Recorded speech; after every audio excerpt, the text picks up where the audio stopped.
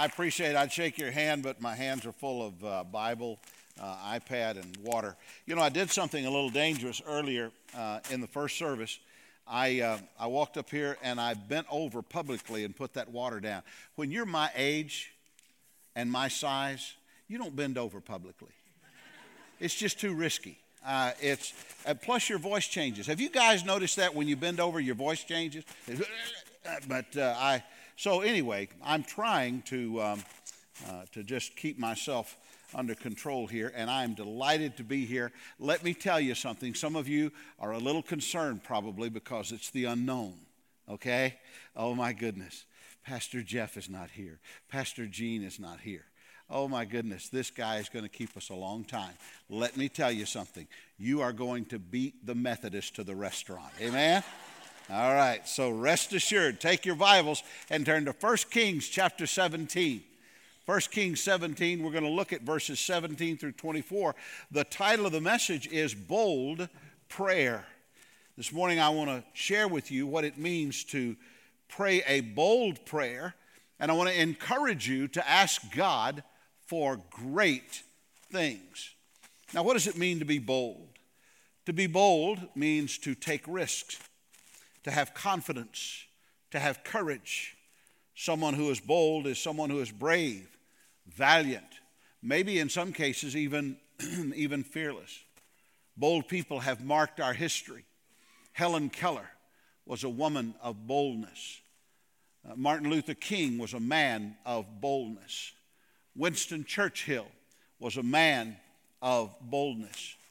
During Hitler's reign of terror, Dietrich Bonhoeffer was a bold voice of the church against Nazism. Our generation has not known a more bold voice than the voice of Billy Graham. The voice of Billy Graham continues to ring in our ears, and we can hear him even now as he has been with the Lord for only a few weeks. The greatest and most bold of all, of course, is the one we've been singing about this morning. And let me just stop right here and say this and get you to respond. Is the music of this church just outstanding? Would you just thank the Lord for the music? I'm serious. Look here, don't get used to that, really. Do not get used to that. If you're not careful, it can play in your head like music in the mall. And you don't need to do that because God has blessed this church musically and blessed each and every one of you. So thank God for that. In the pages of the Old Testament, there are men and women of boldness. I don't know that there's anyone more bold in the Old Testament than Elijah. Elijah had some victorious moments. He had some moments that weren't so victorious. You might remember that he hid under a juniper tree and he asked God that he might die and those kinds of things. So he had some moments that weren't so victorious. But in the course of his storied life, he had some tremendous times of boldness and great victory. One of the victories that he enjoyed was when God sent him to a brook, and you can pronounce that brook's name Cherith or Kerith or Kerith, and it was during the time of famine, and he went there, and the Bible says that a bird fed him there, and he dwelled by the brook, and then the brook dried up, and the bird quit coming, and he thought, okay, this is the end of that. And God said, no, I want you to go and go to Zarephath, and there you're going to meet a woman, and she has a son, and these two are going to be a blessing in your life, and you'll be fed. I will feed you through these two. Well, he went there, and sure enough, he found the woman, and he found her boy with her, and they were dying of starvation just like he was dying of starvation. But God did a miraculous thing through their lives. So there established a history of bold and great things that happened in and through the life of Elijah. One of the greatest things is what happened after he had been dwelling with the widow at Zarephath for a while. There was a room that was prepared actually on the rooftop of the house where she and her boy lived for him to live, and he stayed there, and God allowed the meal to not fail, and the oil never gave up, and there was always provision for them. But one day something very bad happened in the life of this woman, and it brought about a time of prayer for Elijah that may be unmatched in the Bible other than the prayers of Jesus. 1 Kings 17 and verse 17. After this, the son of the woman, the mistress of the house, became ill, and his illness was so severe that there was no breath left in him. And she said to Elijah, "What have you against me, O man of God? You have come to me to bring my sin to remembrance and to cause the death of my son." And he said to her, "Give me your son." And he took him from her arms and carried him up into the upper chamber where he lodged and laid him on his own bed. And he cried to the Lord, "O Lord God, have you brought calamity even upon the widow with whom I sojourn by killing her son?" And then he stretched himself upon the child 3 times and cried to the Lord, "O Lord my God, let this child's life come into him again." And the Lord listened to the voice of Elijah, and the life of the child came into him again, and he revived. And Elijah took the child and brought him down from the upper chamber into the house and delivered him to his mother. And Elijah said, "See, your son lives." And the woman said to Elijah, "Now I know that you are a man of God, and that the word of the Lord in your mouth is the truth." Well, the first thing that we're going to see is something that happened to this woman that happens to every one of us. She encountered a crisis of life. If you're a note taker, that's the first note that you'll want to take. She encountered a crisis of life. Now, a life crisis can cause us to go through a lot of difficult times. It can cause us to go through a period of self-examination. It can cause us to go through doubt. It can cause us to have all kinds of issues when we come upon a crisis. But I want to tell you, everybody is going to have a crisis. Everybody is going to have trouble. And listen to this. Not only is everybody going to have trouble, but they're going to have more trouble. There was more trouble. This woman had been through a lot already. She and her son had about starved. The famine had taken her and her son to the brink of starvation before Elijah came along. And now her son falls mysteriously ill and actually dies. Trouble happens like that. Trouble is a part of life. As surely as God has blessed your life, God will allow some troubles to come to your life. Now, this isn't a message about why bad things happen to good people, but it's the truth. Bad things do happen to good people, and it happens all the time. There's an expert in the Bible on troubles. His name is Job. Here's what Job said in chapter 5 and verse 7 of the book of Job. "Man is born to trouble as the sparks fly upward. As sure as sparks fly up out of a fire, people are born to trouble." We're going to have trouble in our lives. You're going to have trouble. I'm going to have trouble. In fact, let's just say that together. I'm going to have trouble. Let's say it. I'm going to have trouble. Let's say it like we know that we've got trouble coming. I'm going to have trouble. We all are. All of us are going to have trouble. And that trouble is going to bring on extreme sorrow. Sometimes we think about the sorrows of life. We think about what life would be like if we lost this one or if we lost that one. There's probably not a mother in this room who hasn't gotten up in the middle of the night and gone to that newborn baby and put your head down over that baby's ear to make sure the baby's still breathing. We've all done that.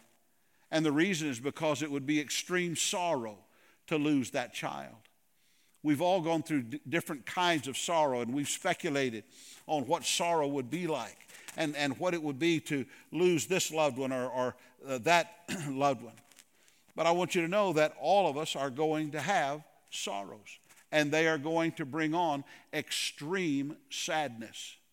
I won't ask you to raise your hand right now, but if I did, if I said, would everyone in this room who's had a time of extreme sadness in your life because of sorrow and loss and trouble, would you please, I'm not asking you to raise your hand, but would you raise your hand? If you were honest, every hand in this room would go up.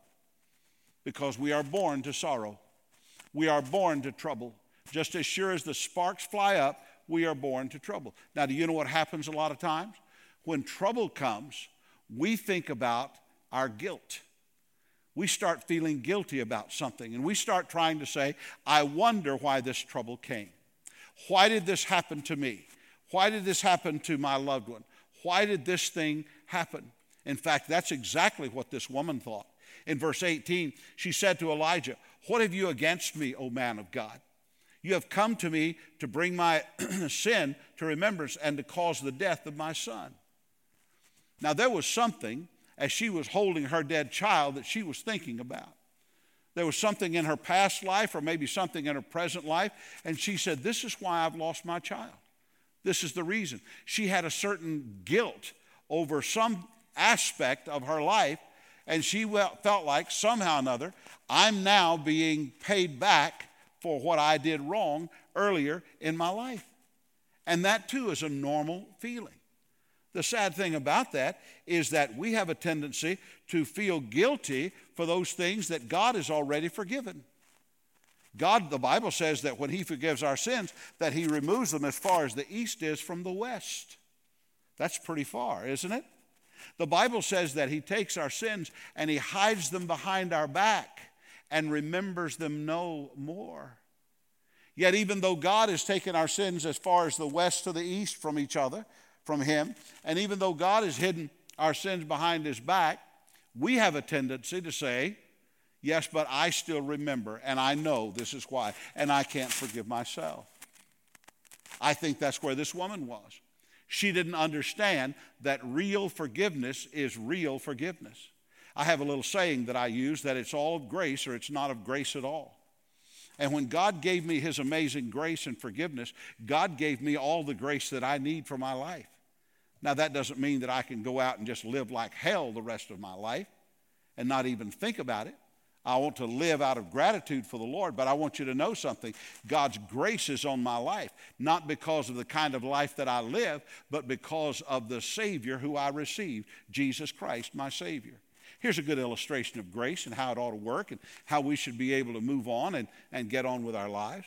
In 2001, there was a man who was running the Office of Public Liaison for President George W. Bush.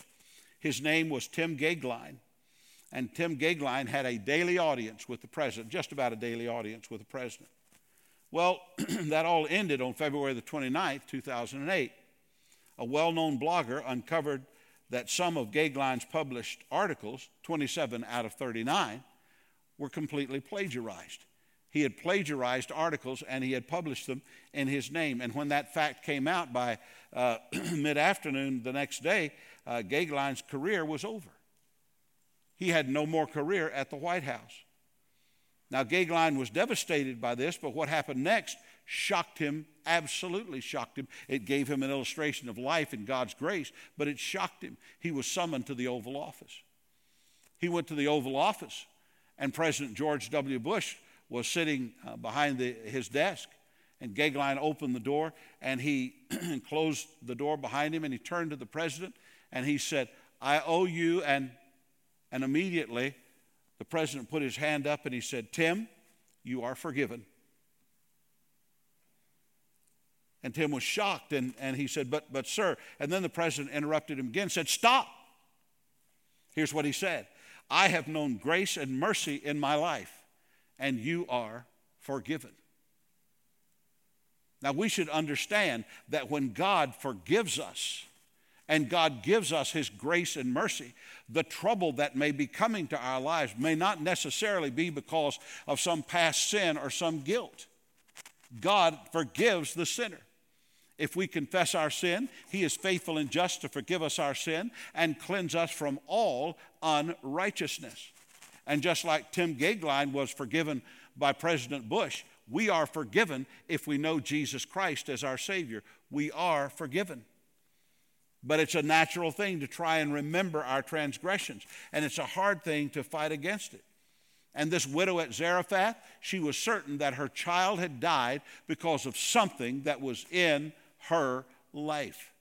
So there was a crisis in life.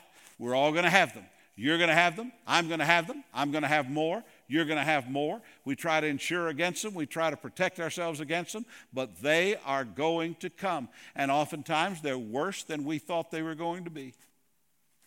But in addition to a crisis in life, there's also a confidence in God. Now, who had confidence in God in our story? Well, Elijah had confidence in God. The woman had come to a crisis in life, and Elijah had confidence in God. Elijah does what any believer should do when faced with a crisis. He entreated or he petitioned God. He went to the Lord. Now, this prayer that he gave was bold and courageous. I read it earlier, but now that you get the setting of what we're trying to say, let me read just the verses of the prayer now and see the boldness and the faith in Elijah's prayer. Verse 19 of our text. And he said to her, "Give me your son." Now that's key right there. If you underline in your Bible, underline that, circle it. "Give me your son." And he took him from her arms and carried him up into the upper chamber where he lodged and laid him on his own bed. And he cried to the Lord, "O Lord my God, have you brought calamity even upon the widow with whom I sojourned by killing her son?" Then he stretched himself upon the child 3 times and cried to the Lord, "O Lord my God, let this child's life come into him again." Now the first thing that happens is a bold action. This is a tremendously bold action. Did you notice again that the child was in her arms? How small was this child? A small enough child that she could carry, this woman could carry this child in her arms. Now the child is dead and the woman is devastated, and she's standing in the living area of her house, just absolutely devastated, probably hysterical. "Why have you come to me? Have you come to visit my sin upon me? Is this the reason that my child is dead? Why have you come to me?" And Elijah does something very bold. Elijah looks at her and says, "Give me the child." You ever been at a deathbed and clung to that one that had passed away and rocked back and forth, and it hurt you so bad that you had lost that one and you just held as long as you could? This mother was clinging to her child. And Elijah said, "Give me your child." The boy. I want the boy. But his body is still warm. I want to hold him as long as his body is. "Give me your child." But he's not breathing. I've just got to. "Give me your child." And he took that little boy from that mother. And he walked outside of the house, out of the sight of that mother, with that little boy that she had just held in her arms. And he walked up the stairs to a room that was on top of the house. And he went into that room and he took that child and he laid that child out onto the bed. And that mother is left downstairs with not even a vision now of her child. Her child has been completely removed, and she is in hysteria. He doesn't tell her what's going to happen. "Just give me your child." And then Elijah does something that adds to the bold action. In fact, this is the point of the message. Elijah prays a bold prayer, a magnificent prayer. Elijah had such an extraordinary confidence in God that he laid down and prayed a prayer to God that this child's life would come back in him. Now today, and I'll grant you this. Today, if someone was dead and somebody came to the funeral home and they laid their hands on the person in the casket and they prayed that life would come back into them, we'd give them a wide berth. But that's exactly what Elijah did. He prayed a bold prayer. He made first his petition. He prayed for the woman's burden. "Oh God, I want to ease the burden of this dear woman. I want to see this woman's burden. She's gone through enough. She need not go through more." And then he prayed for the child's life, and he went straight to the heart of the request. I mean, he went right to it. He said, "God, I want this child to live again. I want this child who was in the arms of his mother, dead in the arms. I want this child to live again, God. Bring life back to this child." Let me tell you something. That was not an easy prayer. We like to pray safe prayers. God, we just ask you to bless our lives and just give us safety, and we just thank you for being all that you are, and just keep encouraging us, Lord, and may we be a blessing to other people. That's a wonderful prayer. There's nothing wrong with that prayer. But there's not a great deal of boldness in that prayer. At the close of the last service, we invited people to come and kneel. We'll do the same here, and to pray their bold prayer, whatever it might be. And many people came and they knelt down and they prayed their bold prayers. One girl who knew me, she was in my church when she was in the 4th grade. Her name was Jennifer. Jennifer came down and she found me and she said, "Would you pray with me?" And I said, "What do you want me to pray for, Jennifer?" And she started naming a few generic things, and I'm not going to tell you what Jennifer's request was, but then she named a specific prayer for which there needed to be a specific answer, and so there had to be a bold prayer. Okay, God, I'm going to ask you for this for Jennifer. I'm going to ask you that you give this to Jennifer. Bless her in this way. Cause her to have this thing. Deal with this in your magnificent, omnipotent way, God. You deal with it. Years ago, I was on a cruise. It was you ever been on one of those Christian cruises? You ever been on one of those? Bunch of heathens. No, I'm just kidding. But I was on a Christian cruise, and the entertainment on Christian cruises is sermons. It's kind of like a busman's holiday. But anyway, I went on this Christian cruise, and Bobby Welch was one of the preachers. How many of you know Bobby? Would you raise your hand? You know Bobby Welch? Okay, he is awesome. He is an awesome guy. I love Bobby Welch. And the seas were rocking and rolling, and the ship was tossing and turning and flipping and going this way and that way, and I mean to tell you, everybody was woozy. Everybody was. They had barf bags everywhere. I mean, everywhere. At dinner, they would roll out the cart with your food, and it had barf bags hanging on all 4 corners, and it was just everywhere. And Bobby got up and started to preach, and as he was preaching, he went this way. Then he went this way, and this way, and this way. He was all over the place. And then he stopped, and as only he can do, he said, "I want everybody to just stop right now. I'm going to ask God to calm the sea." Somebody snickered. It was not me. Somebody snickered. He said, "I'm serious." The snickering stopped. And he cried out to God. He said, "God, this is making us sick. I'm trying to preach the word. We need calm seas. God, calm the sea."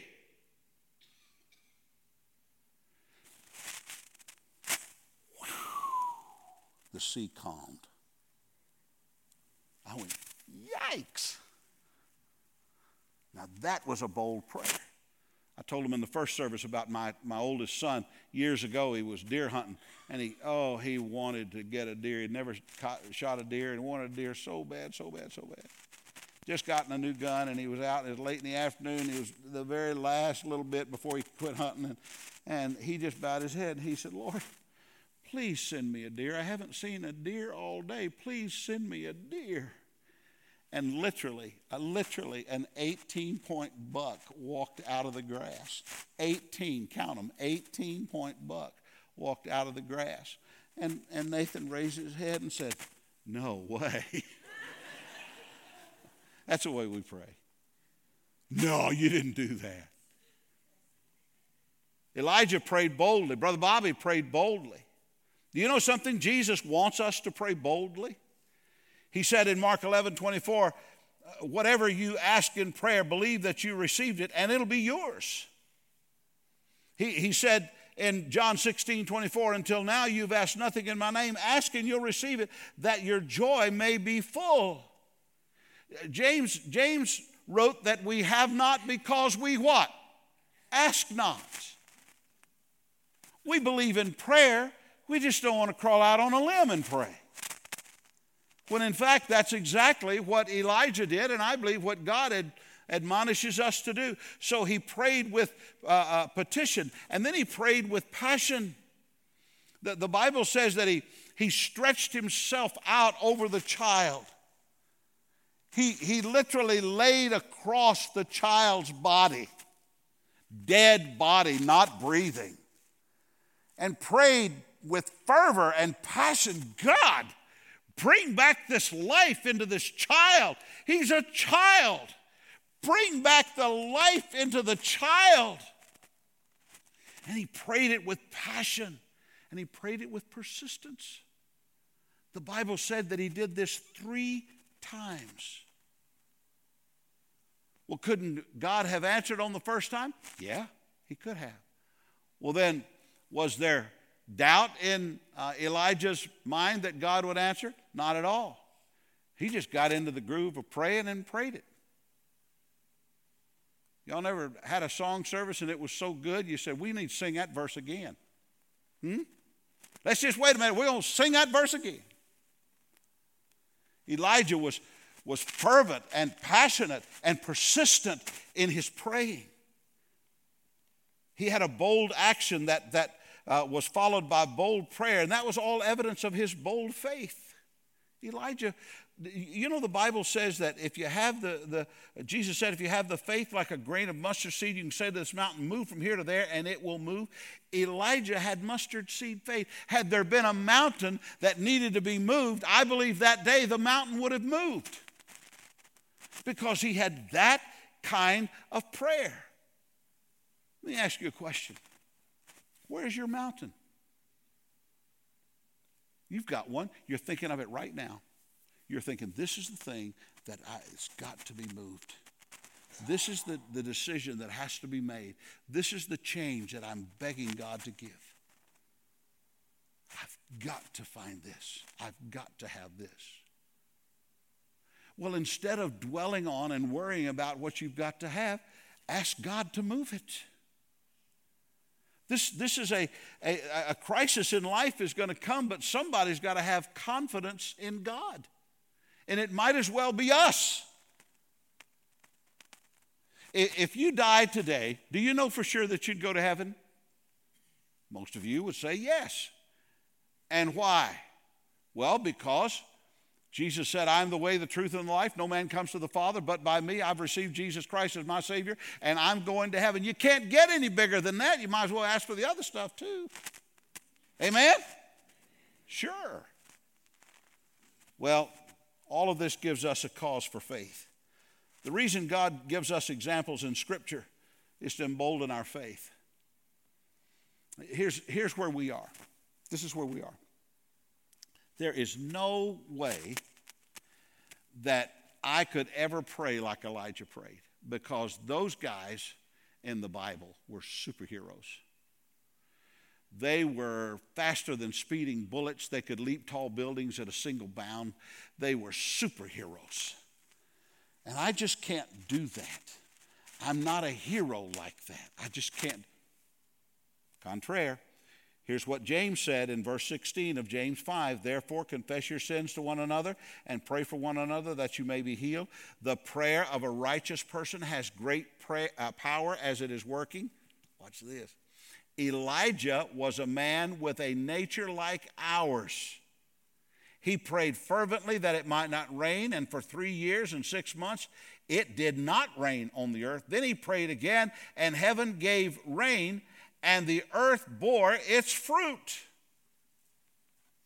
He was just like you. And just like, look, if it was almost 11:30 in the morning and he hadn't had much breakfast, he'd be thinking about lunch. He was like you. And he was like me. But the Bible says of him that there was something about his desire to have things from God that he just boldly went to God and prayed. And that's the way that it happens. What happens when people boldly pray? Well, first of all, God hears our prayers. You know, the child's life was returned to him. Well, he must have just been in a deep sleep. Yeah, he was dead asleep. And his life returned to him. You know why? Because God gives the answer. And the most important thing, the woman says, now I know that you're a man of God and that the word of the Lord is in your mouth. God gets the glory. Why doesn't someone here become courageous in God today? Why doesn't someone here say, okay, preacher, I've got this big need, and I'm going to pray a bold prayer. And keep praying it, and God's going to give you an answer, and I'm going to believe, and I'm going to keep praying until I see the answer. I'm going to give this invitation here in just a second, and I want you to come. If you're sitting in the balcony, just I'm not going to call you out. I'm not going to ask you to tell what your need is. I'm not going to say. I just want to invite you when the rest of the church has their heads bowed and we're singing and praying, to come and kneel at this altar and bring your bold prayer. Husbands and wives, mothers and fathers, young people, singles. I want to ask you to come and to bring your prayers here to the altar. There might be somebody that would say, you know what, I want this to be my church. I want to ask you to come. Brother Brad will be here at the front. I want to ask you to come and talk to him about what it means to be a part of Judson Baptist Church. There may be somebody here who said, the prayer I'm stuck on is the salvation prayer. I just don't really know for sure that if I died, I'd go to heaven. Please come and see Brad. And just say that. Just say, I don't know for sure that if I died, I'd go to heaven. And Brad will take it from there and show you how that you can have a transaction between your heart and God's ear, and you can receive Jesus Christ as your Savior today. Let us walk out of here bolder in our faith than we walked in. Shall we bow our heads for prayer? Every head bowed, please, and every eye closed. We're going to sing. I'm going to pray, and then we're going to sing. And I'm going to invite you to come. And I'm going to ask you not to sit there and wait on somebody else, but just go ahead and come and do what God says do. And I want to ask you to bring your bold prayer to the altar. I'm going to ask you to obey the Lord. My daddy used to say, mind your mother. I want to ask you to mind the Lord. And I want to ask you to begin a quest for a new boldness in your prayers and petitions to God. Let's stand for prayer. Father, I pray that as each man and each woman, each young person in this room now, determine that there is that mountain-sized need in their lives, I pray that they will also determine that they will bring that God-sized need to you, and that they would offer it up in prayer, and they would not hesitate, but they would believe that you are the same God that you were, that raised this little boy up and returned him to his mother by the way of Elijah's prayer and intercession. I pray for those who may not know for certain of their eternal salvation. I pray that they will come. And others who really should make Judson Baptist their church home, I pray that they will come and talk to Brad and find out what it means to be a part of Judson Baptist. Lord, we give you this invitation time for your honor and your glory alone. With heads bowed and eyes closed, I'm going to ask you to come. Just step out. The music is going to start, and you just step out from where you are without hesitation and come and pray your bold prayer at this altar. It may be for a child. It may be for a grandchild. It may be for finances. It may be for your health. It may be for someone's salvation. Just mind the Lord and obey him as we go to the Lord, as we sing in our song.